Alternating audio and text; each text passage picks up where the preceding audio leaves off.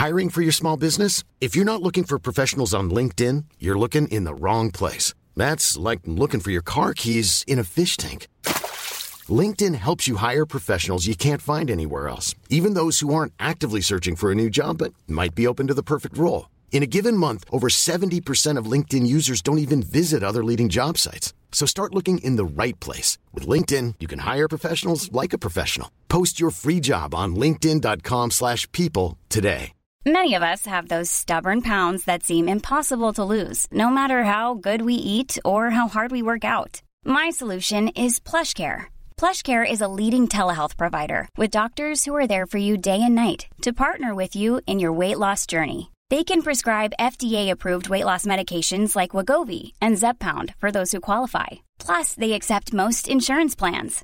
To get started, visit plushcare.com/weightloss. That's plushcare.com/weightloss.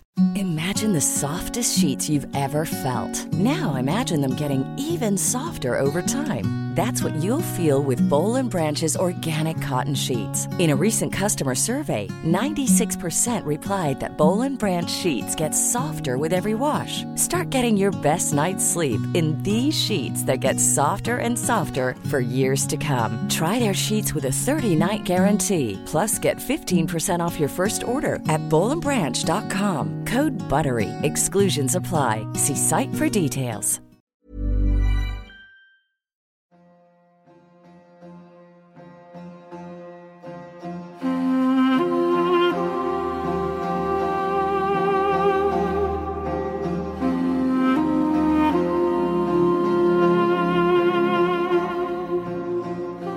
The social sciences, the humanities, politics, geography and the like are looked upon with the same reverence as natural sciences. And the queen of these sciences is economic science. Economists in the new era have convinced us that they have unearthed the universal truths of human economic activity and the markets are infallible. We often hear newsreaders speak of the markets as if they were a natural law, a deity that cannot be questioned. Our guest this episode is Dr Asad Zaman from Pakistan. Dr Zaman has a unique view of modern economics and he concludes capitalism is a house of cards masquerading as objective truths. He should know he spent many years studying and then lecturing at America's most elite institutions, mixing with the likes of Joseph Stiglitz. He calls for an Islamic revival of thinking on the subject. In future sessions, we hope to spend time drilling down into the specific details. But today we discuss his concerns about how Muslims, especially in his home country, are ready to embrace economic policies that harm human beings. My co-host Riaz Hassan spoke to him from his home in Pakistan. As always, we ask you to explore our insights section on our website, where we put links to his papers and lectures. Also, if you're interested in international politics, then why not subscribe to my weekly newsletter on Substack? Links in the show notes. Assalamu alaikum, Dr. Asad Zaman. Welcome to The Thinking Muslim and thank you for joining us from Pakistan. Wa alaikum assalam and thank you for inviting me. So, Dr. Asad, it's a pleasure to have you on our show today. And I just want to start off by briefly covering your background at the risk of some embarrassment to you maybe. But I just want our audience to know a certain perspective that you have on education in particular at the moment. You joined MIT, which is an illustrious institution, at the age of 16. You did your PhD from Stanford. You've been to a number of institutions like Columbia University, Caltech. You've been at University of Pennsylvania and so forth. And you've studied under some esteemed economics, almost superstars, if you like, in terms of Robert Solow, Joseph Stiglitz, Nobel Prize winners, no less. And yet, you seem to have an inclination of what you didn't learn at these institutions. And I'm quite puzzled by the fact that, you have a very strong perspective on what wasn't taught to you at these institutions. So could you kindly elaborate for our audience on what that was? Yes, that's a very good place to start, I think. Let's say that When I was young, I was 16, I was extremely impressed by the West, and I thought I was getting the best possible education at MIT and Stanford, and I pursued an academic career teaching at top 10 universities and getting the publications. But after a while, this game was pretty much a rat race and didn't satisfy me. And so I started looking for deeper answers to questions which had actually been shunted aside. I and fellow students raised these questions to our teachers that, what is the purpose of life? What is the best use we can make of it? And explicitly and specifically, one of the teachers at MIT said that, we have learned that you must learn the answers to small questions before you can tackle the big questions. So this was stunningly interesting response in the sense that it satisfied us that, you don't have to look. We'll learn mathematics and chemistries and physics and calculus, and eventually we will learn the meaning of life. But it doesn't turn out to be so. This is just a deception. If he had told me that we have no answers, I would have started searching more diligently earlier. But anyway, so ultimately, I met some people who came to my office when I was a professor at Columbia University and invited me to go and spend a few days with them. And so eventually I ended up doing 4 months in Tabligh, and that was a real eye-opener. And I learned that that the education I had received at MIT and Stanford wasn't really an education at all. It was actually the opposite. It actually was negative progress. What I had been taught was not knowledge, but lack of it, or ignorance, or superstition. So, but this didn't occur in a minute, but it took me, and after I started questioning the fundamental assumptions that had been drilled into me by education, it took me at least 10 years to gradually work my way through to seeing that this isn't really what education was meant to be. And after that, I did a lot of research and I learned a lot of history and philosophy and intellectual trajectory of the Western civilization, which led to this situation. We're faced with the issue is very, very simple. The first question that all of us face in our lives is, what is the purpose of my life? Equivalently, I have been given this very short amount of time on the planet. We're only dancing on this earth for a short while. So the question is, what is the best use I can make of this time? Now, a third way to put this question is that all of us, especially the students should understand this well, all of us have enormous capabilities and potential. We can learn how to walk on coals if we like. We can learn how to become mountain climbers. We can learn how to play world championship chess. We can learn how to do any kind of sports, or we can learn how to do mathematics or engineering or other things, be the best doctor. So the question is, inside every human being, there's tremendous potential. The question is, which of these potentials should I develop? Should I just go with the flow, wherever the river is taking me, follow the crowd, take the career line which will generate the maximum amount of money or fame or popularity? Or is there something else I'm supposed to do with this life? So this is the most important question. And no matter how much chemistry, physics, or biology you learn, you will not learn anything remotely relevant to answering that question. So really the question is that when we are making life choices, and I'm taking whether I'm choosing whether I should take a biology course or a psychology course, the question should be answered in light of the purpose of my life. Which one of these pieces of knowledge is going to help me more achieve my goal? But this question is never brought up. And So we basically run our lives blind without having any goal and just living from moment to moment and basically end up wasting our lives. Is this what we call a secularization of knowledge that's been taught to us and our children, at these institutions?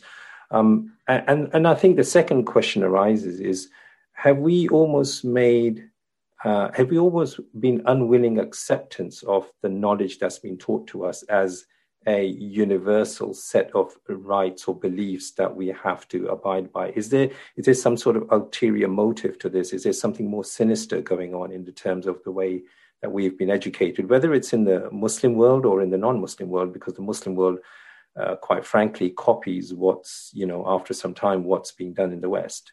Yeah, absolutely. There's a couple of questions you have asked, which are all actually very accurate and intricately related to each other. First of all, let me say that the question of purpose of life is essential importance to all human beings. It doesn't have to do with secular or Muslim.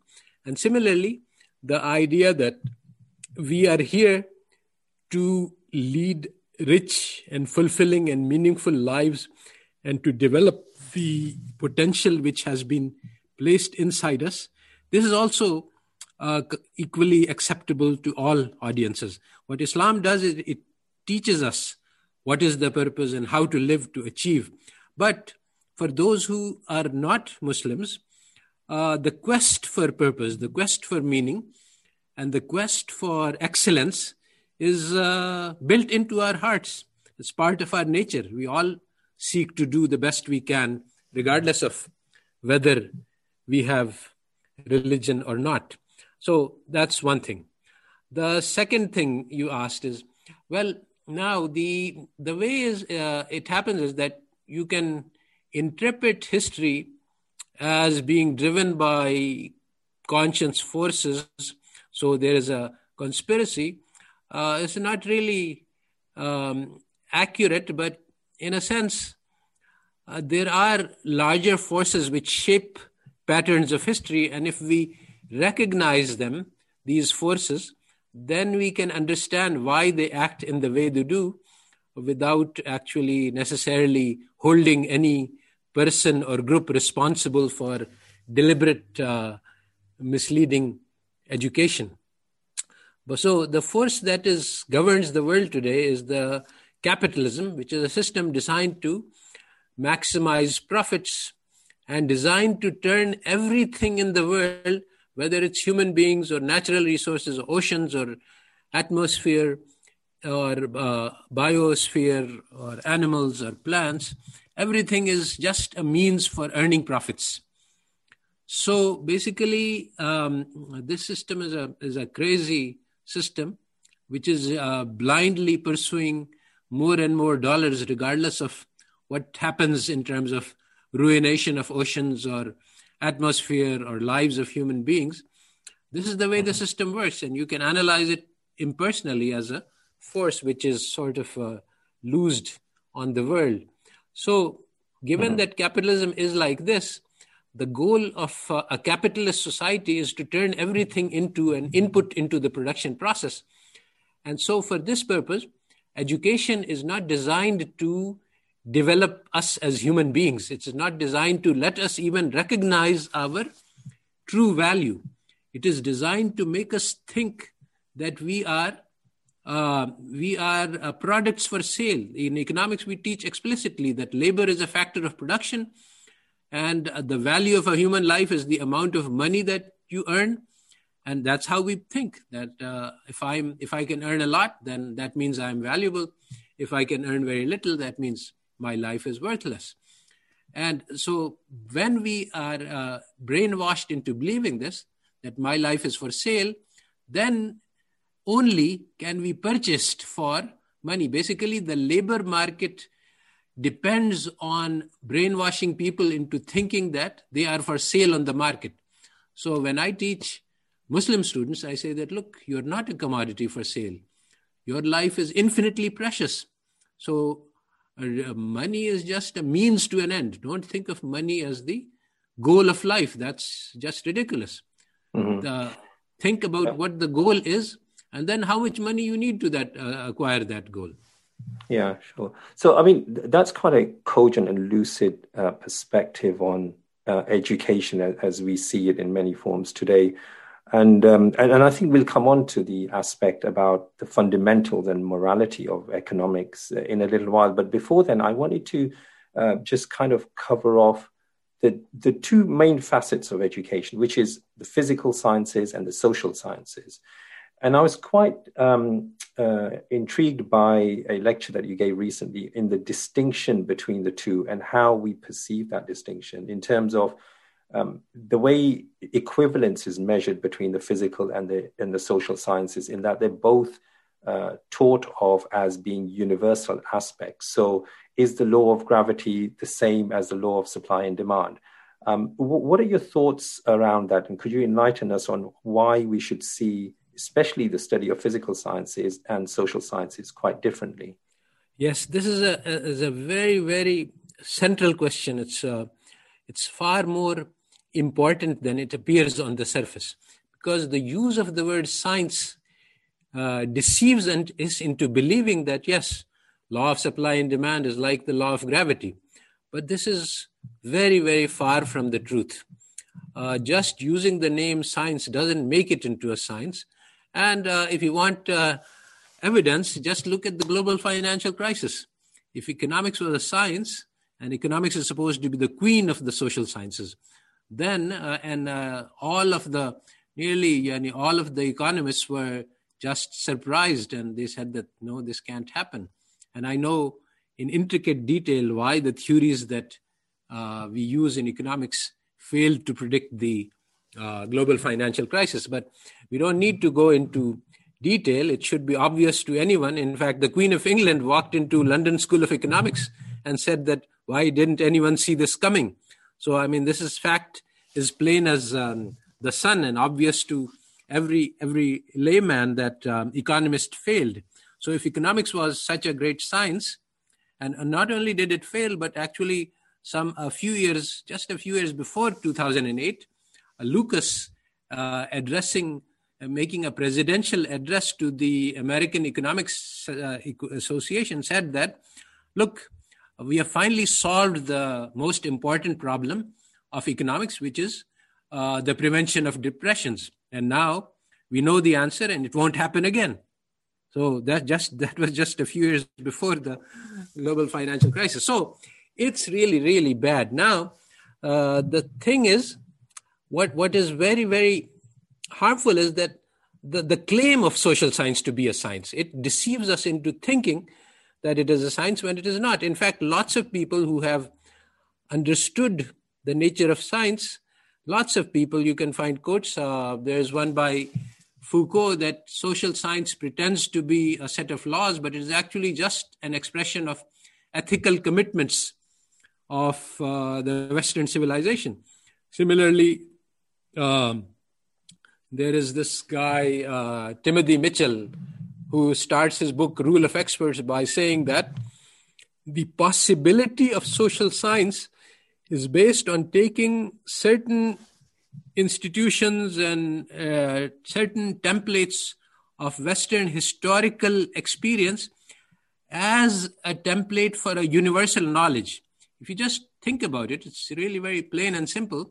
What is social science? It's the study of human beings and societies.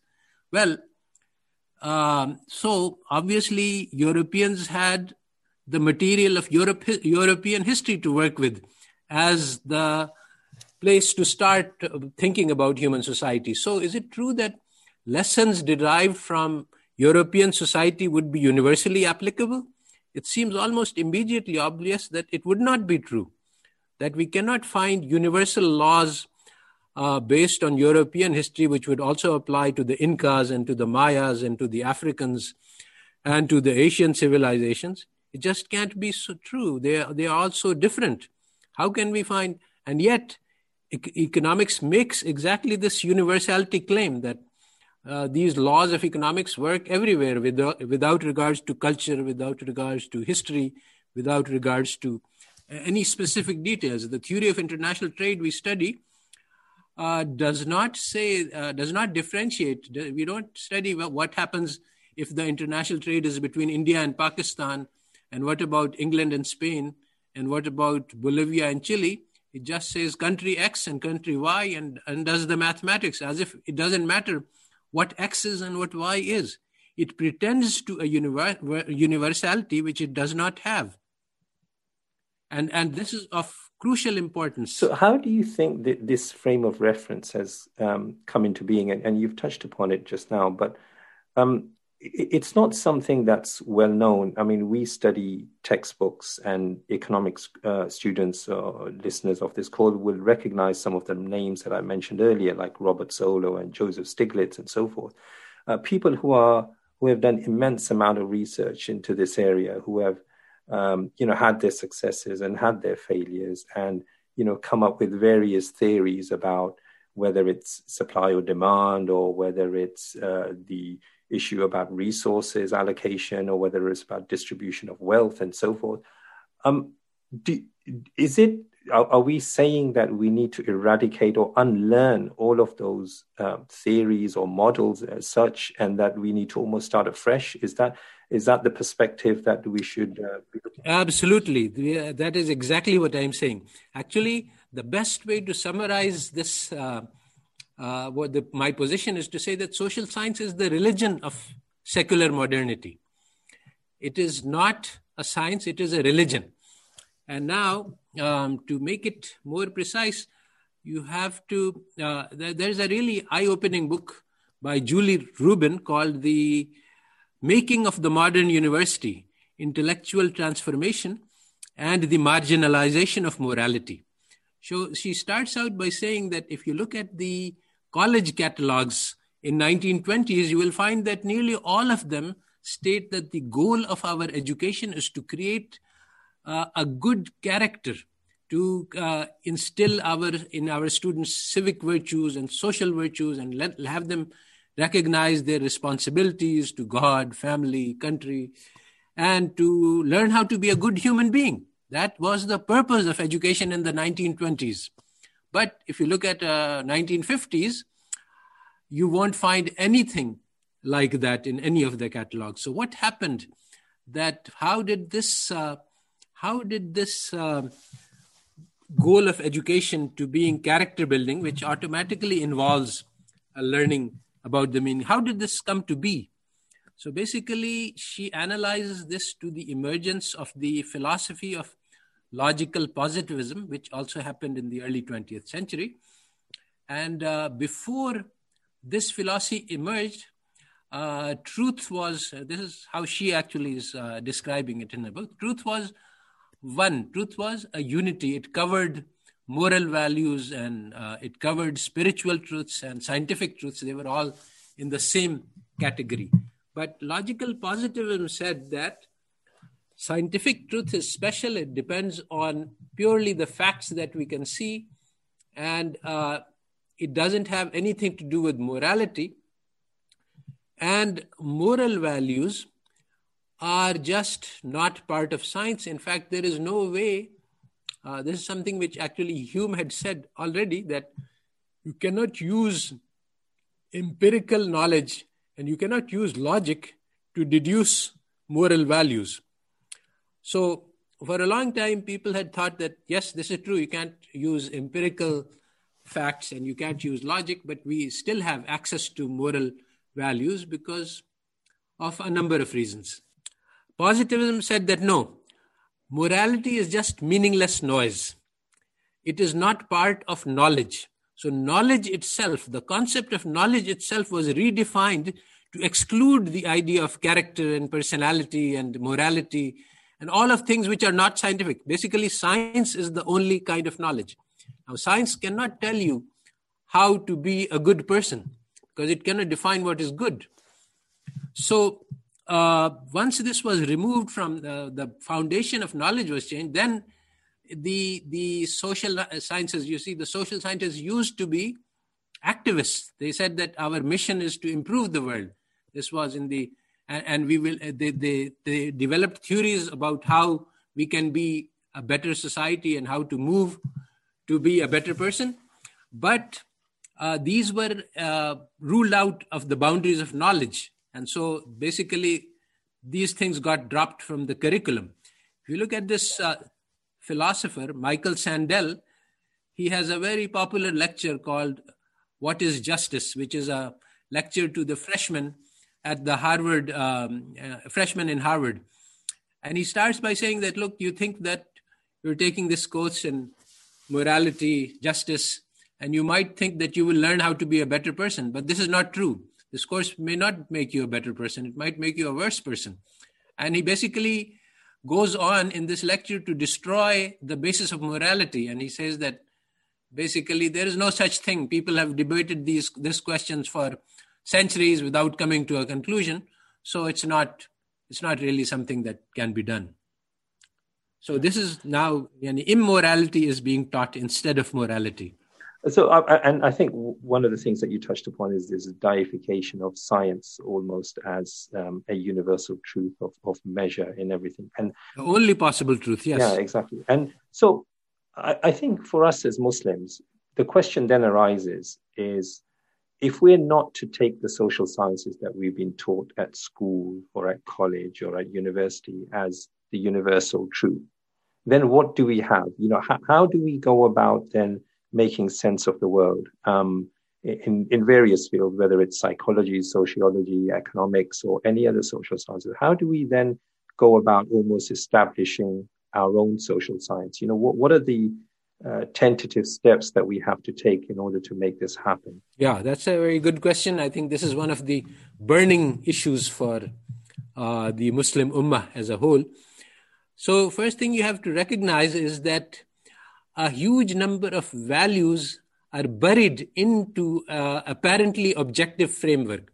Basically, as I said earlier, a lot of European ethics and ideas about life are built into what seems like an abstract, now objective and mathematical framework. For example, in economics, we study that every rational human being maximizes utility.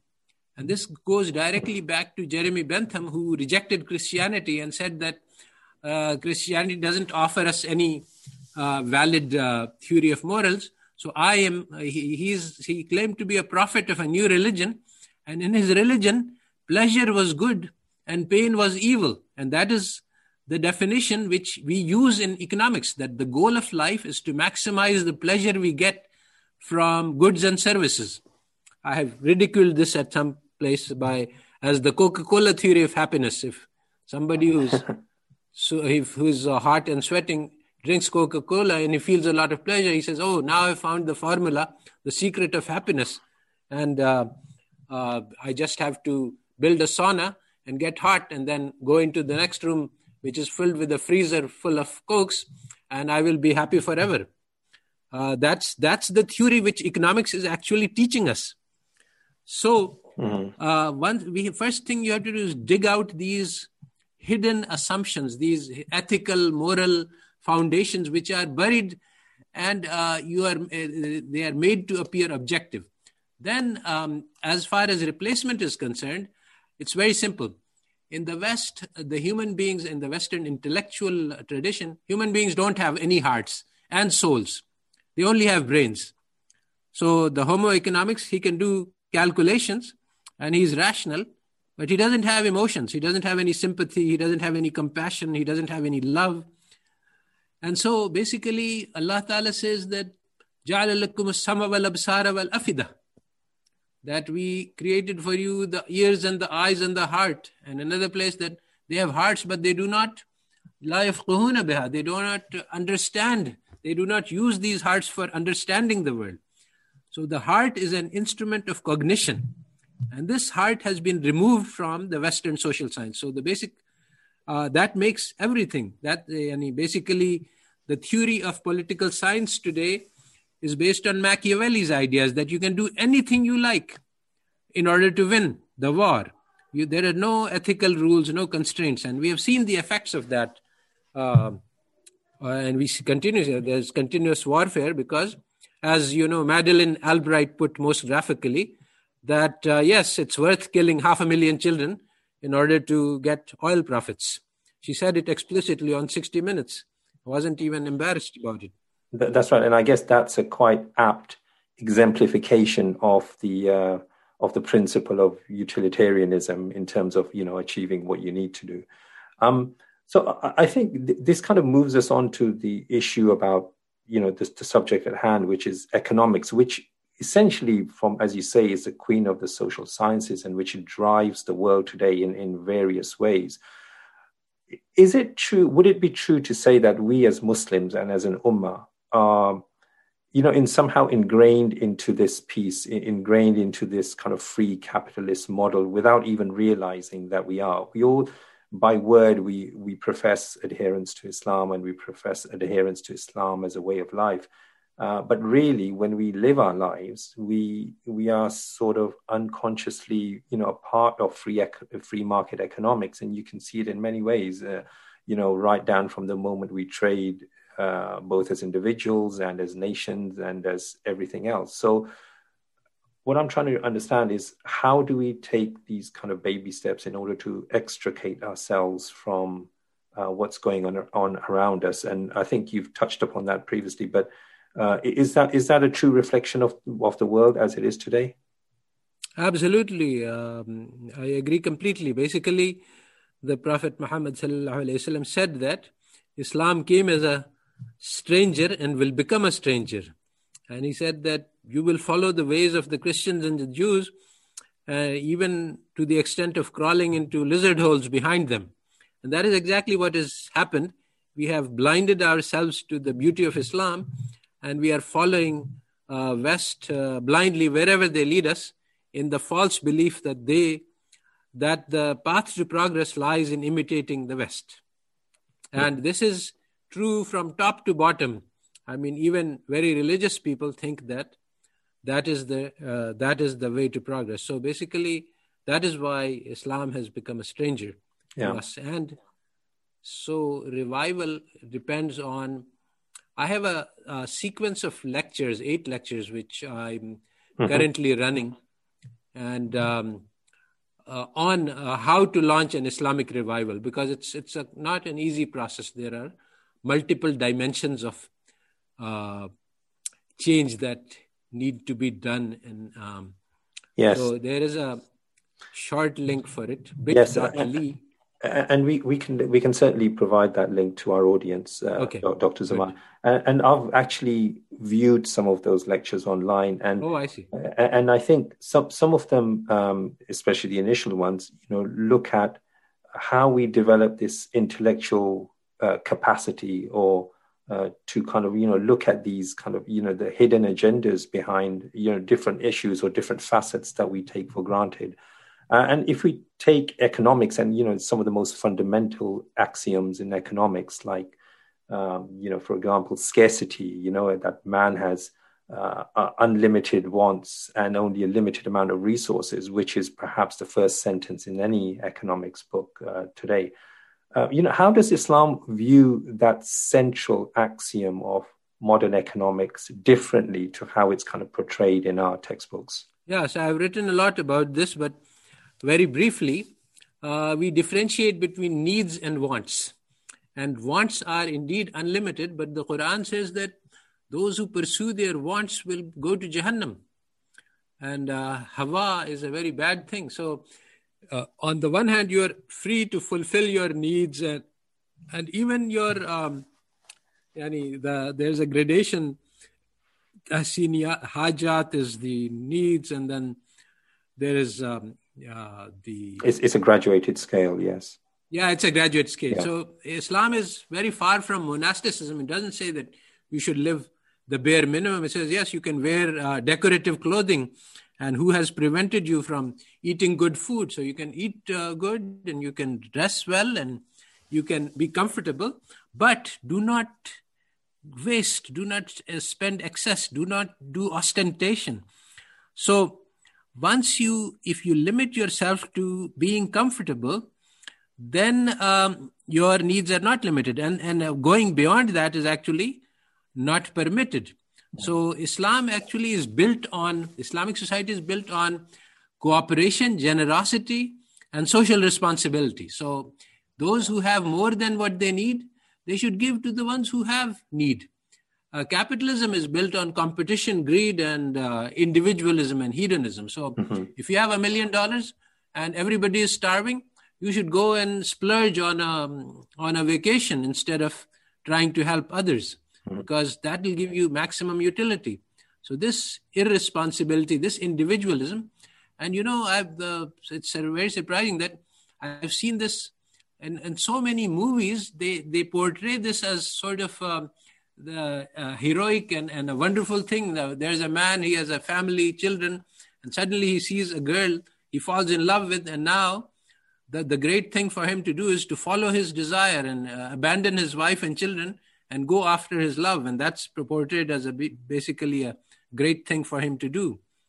So this kind of explicit message is being given, that just seize the day, follow your desires, you won't get another chance to live. So forget about hurting others or helping others. You're not, everybody is responsible for their own lives, and you should just maximize your pleasure. So, I remember in my youth, there was this song called 50 Ways to Leave Your Lover, in which this person is feeling bad about dumping his lover, and he's being told that no, it just doesn't matter. You don't worry about the other person. You just worry about yourself. Sure. And that was explicit training. Nowadays, it's so deeply ingrained that you don't need that lesson anymore because everybody has learned it. That's true. So Dr. Zaman, I think two aspects, and if I can just kind of articulate some of the counter narratives to the Islamic position when we present this is, one of the positions is about scarcity. People would always argue that, it's obvious that resources are scarce and that we always have to make these decisions.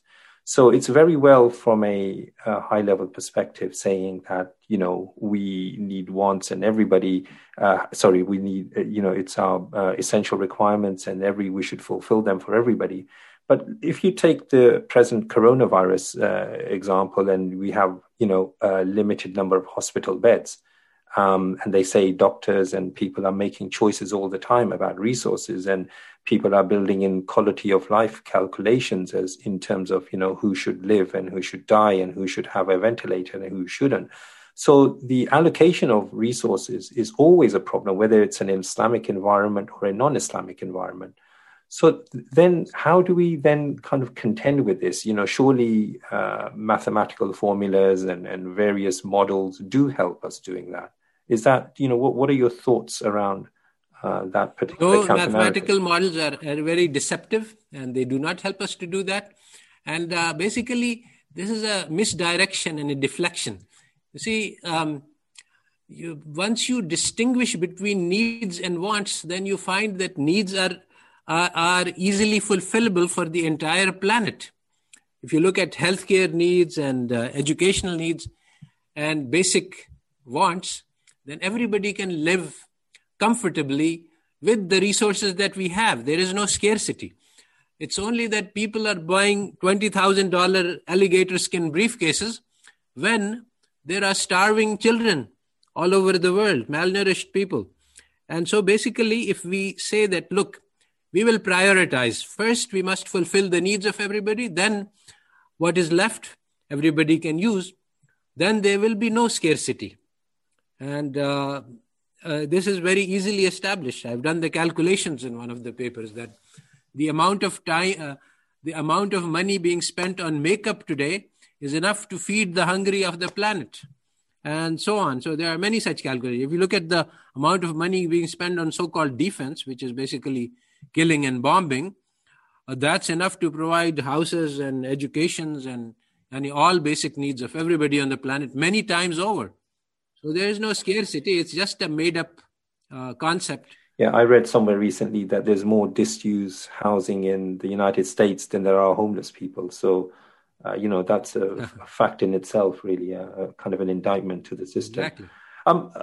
Again, another way of looking at this, or an alternative discourse to this, is the issue of morality. Now, you mentioned that in Islam, there's nothing really stopping us from, accumulating things, if you like, and living a reasonably good life, and spending on ourselves.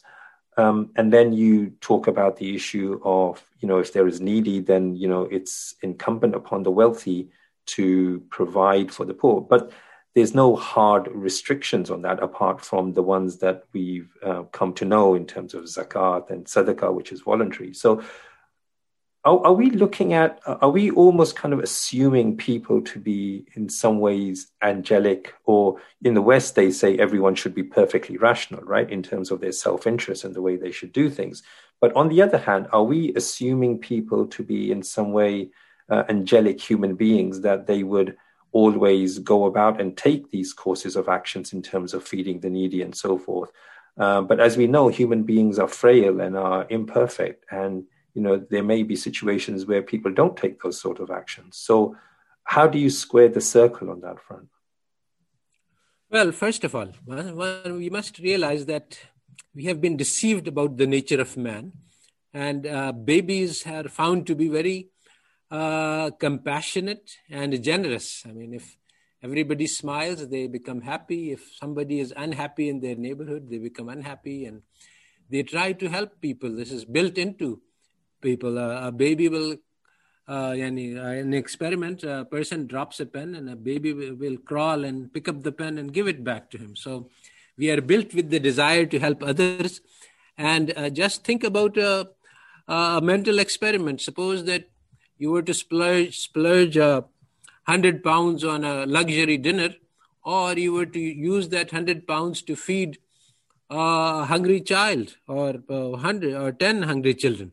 Which one would make you happier, and which one would be more long-lasting? We are built with generosity, and studies show that men, basically there is, this is a very important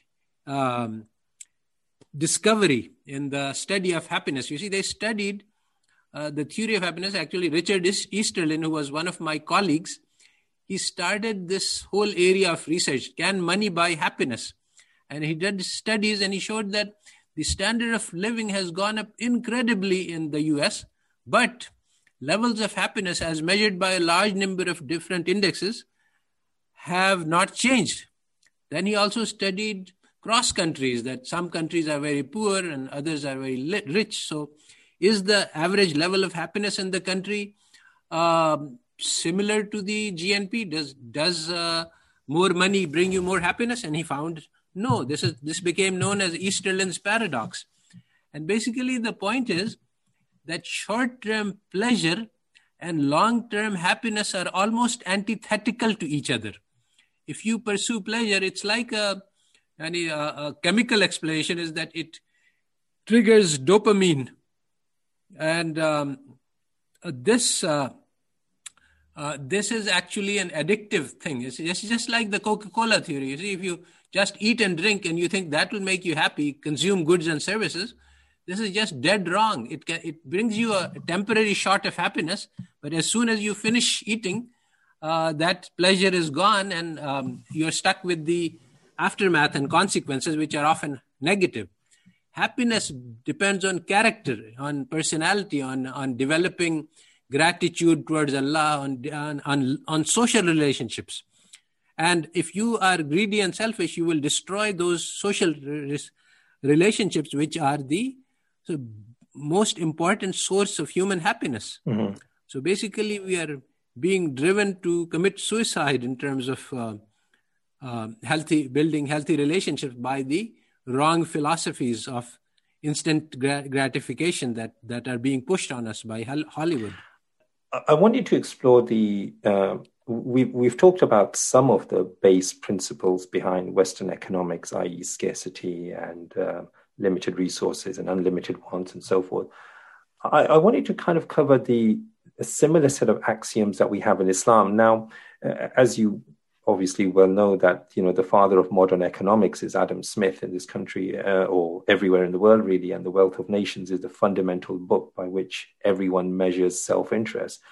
But Imam Ghazali for us has a comparative vision in terms of what he outlined, and you mentioned this in some of your lectures in terms of the Ghazali strategy and his almost elevation of that thought compared to what Adam Smith brought. So could you expand upon some of the viewpoints that you describe within that for our audience, please? Yeah, first of all, there is a very interesting book called Theft of History by Jack Goody, which explains how a huge number of inventions and creations of other civilizations have been taken over by the West and claimed for themselves. For example, Adam Smith, a lot of the material is taken from a school of Persian philosophers. And the most interesting thing, amazing thing, is that Copernicus was actually just a translator of Ibn Shatir and some other Arab astronomers who had already developed the heliocentric theory as well as all the mathematics and the equations. But going back to Al-Ghazali, basically the point is that if we start doing social science on the basis of a correct, you see, basically you have to start with the correct understanding of what is a human being. What does it mean to be a human being? Human beings are very flexible. You can train them. Everyone is born and deen al-fitrah, but you can train them away from this. And this is what is done. If you take a child and teach him to be generous and cooperative and friendly, he will grow up like that. You will teach him compassion and you will teach him love. Or you can teach him to be greedy and competitive and individualistic and hedonistic, and he will grow up like that. So then when you take a child which has been brought up in a competitive dog-eat-dog society and you tell him that this is what human nature is, he will say, yes, that's what he has experienced. But that doesn't mean that that is what is human nature. And once you learn to look beyond that, then you will see that human nature is very plastic, very flexible, very moldable, and you can mold it into good shapes. Allah Ta'ala says, Hadainahu Najdain, we have shown him the two highways of good and evil. And we get to make the choices. We can choose to be good or we can choose to be evil. And sometimes the choices are difficult. There's a lot of confusion now in the modern world today because there's almost a plethora or an abundance of quote unquote Islamic finance in the world today. And there's a view about adversarial economics versus cooperative economics. And you mentioned a very good example about takafful and insurance in terms of how you can look at the same issue, but in two different lights.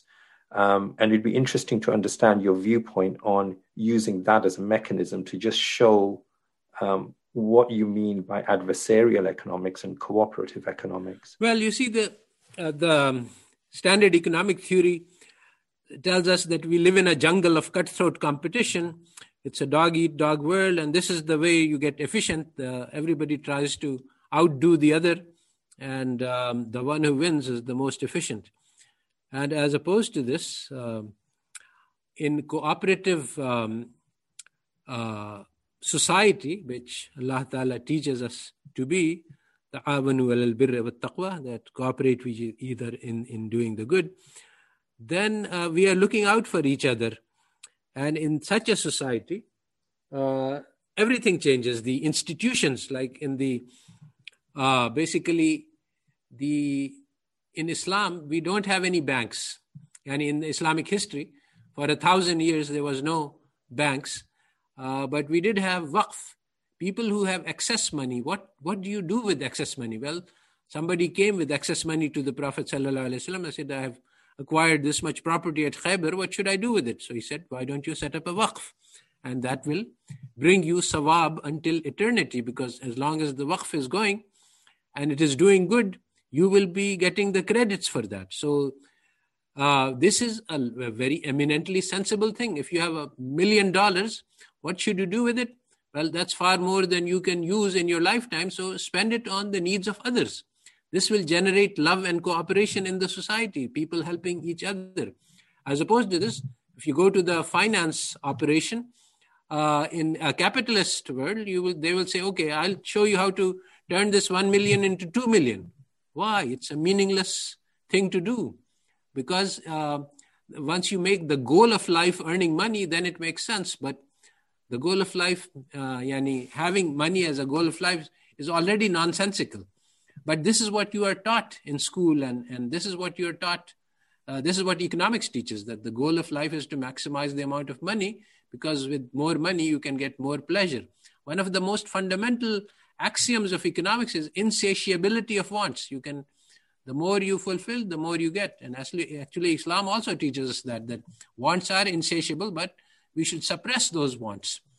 So basically, once you have this spirit of cooperation, this leads to different institutions, different waqf instead of bank, takaful instead of insurance, guilds instead of monopolies.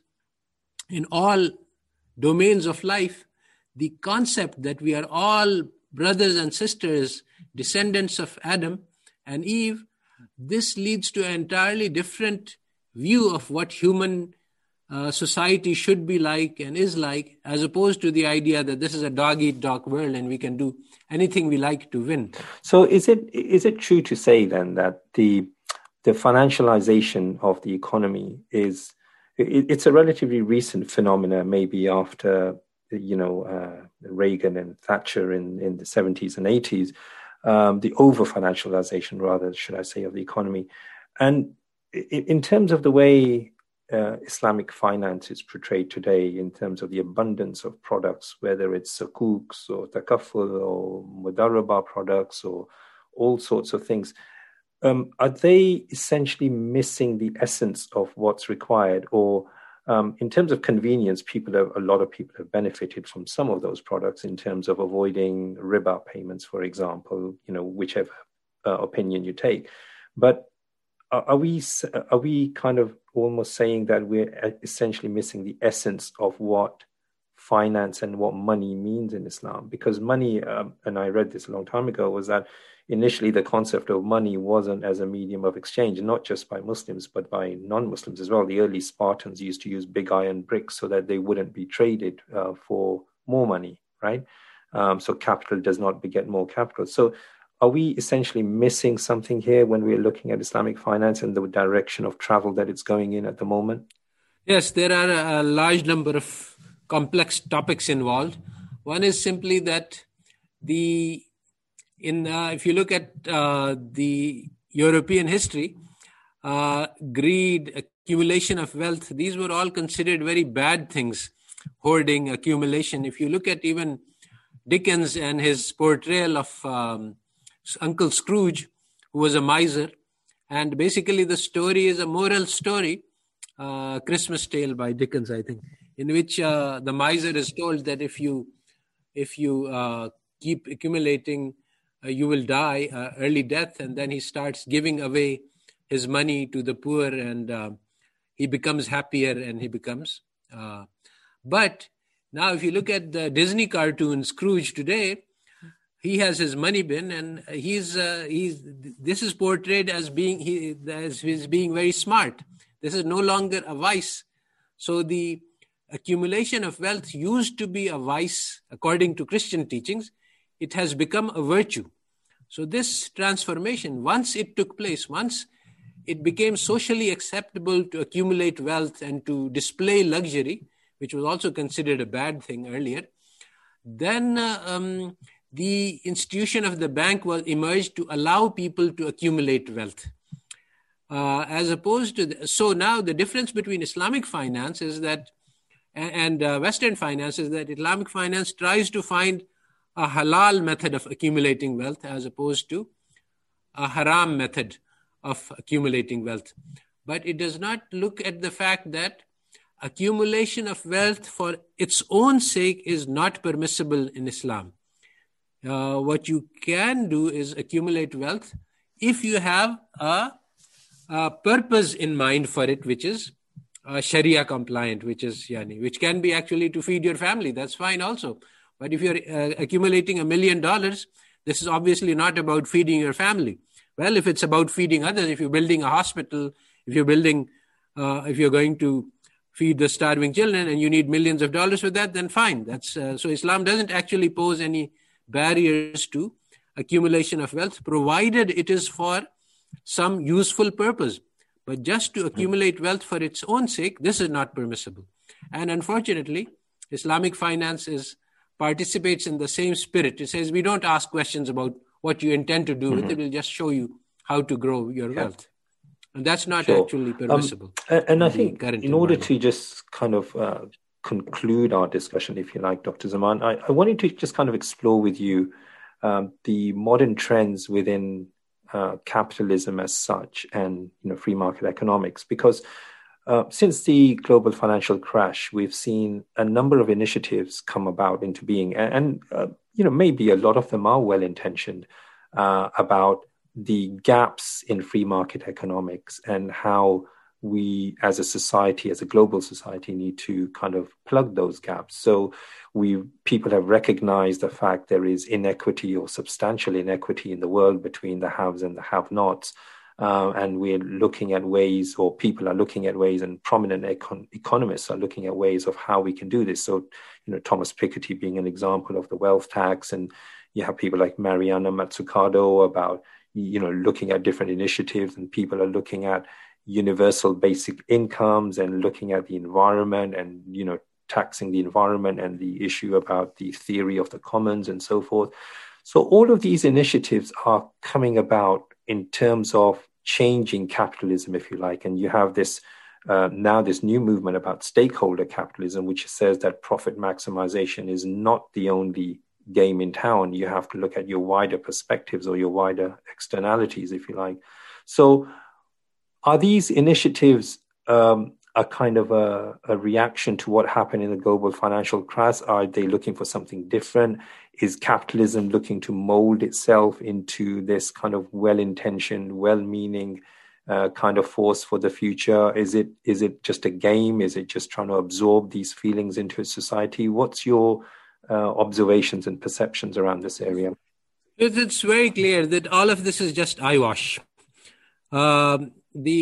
In the COVID crisis, the trillionaires got extra trillions, and that's a massive amount of money has been gained by the top 0.001%.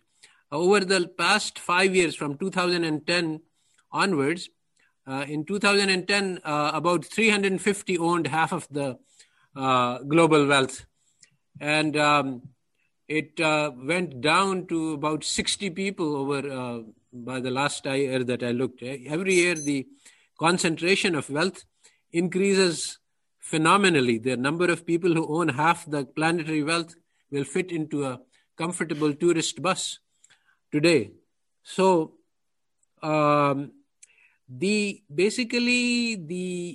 problem for capitalists has always been to manage the discontent, to make sure that there's no large-scale revolt. And so you keep talking about, poverty and the UBI and etc. So the words will console the people. Yes, something is happening while nothing is actually being done. And sometimes you throw in a few sticks, throw in a few scraps to make sure that there's no serious revolt. You buy out the leaders and you give enough to the poor to prevent them from revolting. That's the name of the game, and it can easily be documented. So these things cannot create change. So finally, Dr. Zaman, it's been a really interesting and a lucid conversation. What would your final advice be to our audience in terms of how we especially look at social science, and also us as Muslims, what should we be doing in terms of understanding the theory of economics better, or understanding the part that we can play in changing our society and ourselves? Well, I think that the task of rebuilding social sciences and Islamic foundations is imperative for the intellectuals, but this is not the vast majority of your audience is likely to be.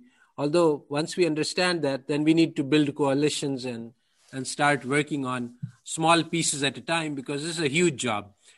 But more importantly, I think that on a personal level, we should wake up to the fact that we have only one life to live, and that we should not sell ourselves cheap we should not become a part of the capitalist machinery for the production of wealth.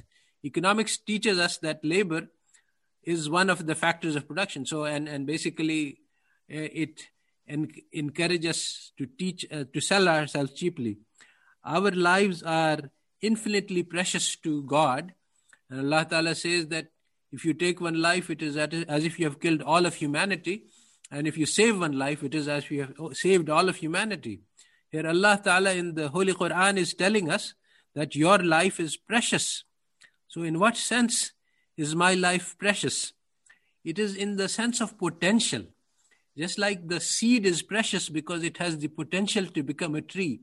So every human being has infinite potential, and the whole world is a distraction. It is trying to buy us cheaply. There are 1,000 different claimants to our lives. They all want to buy us. There are missionaries with zeal who are trying to attract us to their mission. And this is what the test is about, to recognize the one true God and to reject all of the false claimants to godhood. And so this is the test for us. So we should understand that we have only one life, and we should think about the purpose, and we should try to use this life efficiently to achieve the purpose and to lead meaningful lives. And that's, I think, on a personal level, what is most important. Dr. Zaman, it's been a pleasure having you today, and it's been a really fascinating discussion. And I hope some really lucid thoughts have come out of this discussion that our audience can take advantage of. So Jazakallah khair for your time today. Thank you very much.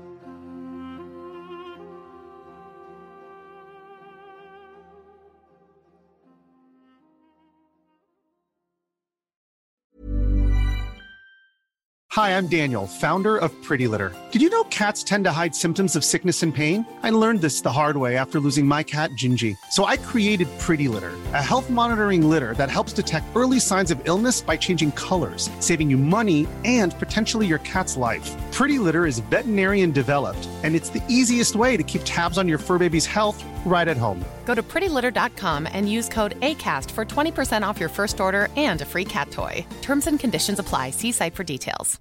If you're looking for plump lips that last, you need to know about Juvederm lip fillers. With Juvederm Volbella XC and Juvederm Ultra XC, your lip look, whether it's subtle or bold, can last up to 1 full year with optimal treatment and no additional maintenance. Find a licensed specialist and see if it's right for you at Juvederm.com today. That's JUVEDERM.com. Add fullness to lips in adults over 21 with Juvederm Volbella XC or Juvederm Ultra XC. Do not use if you have severe allergies or a history of severe allergic reactions, or if you're allergic to lidocaine or the proteins used in Juvederm. Tell your doctor if you have a history of scarring or taking medicines that decrease the body's immune response or that can prolong bleeding. Common side effects include injection site redness, swelling, pain, tenderness, firmness, lumps, bumps, bruising, discoloration, or itching. As with all fillers, there's a rare risk of unintentional injection into a blood vessel, which can cause vision abnormalities, blindness, stroke, temporary scabs, or scarring. For full, important safety information, visit Juvederm.com. Imagine the softest sheets you've ever felt. Now imagine them getting even softer over time. That's what you'll feel with Boll & Branch's organic cotton sheets. In a recent customer survey, 96% replied that Boll & Branch sheets get softer with every wash. Start getting your best night's sleep in these sheets that get softer and softer for years to come. Try their sheets with a 30-night guarantee. Plus, get 15% off your first order at bollandbranch.com. Code BUTTERY. Exclusions apply. See site for details.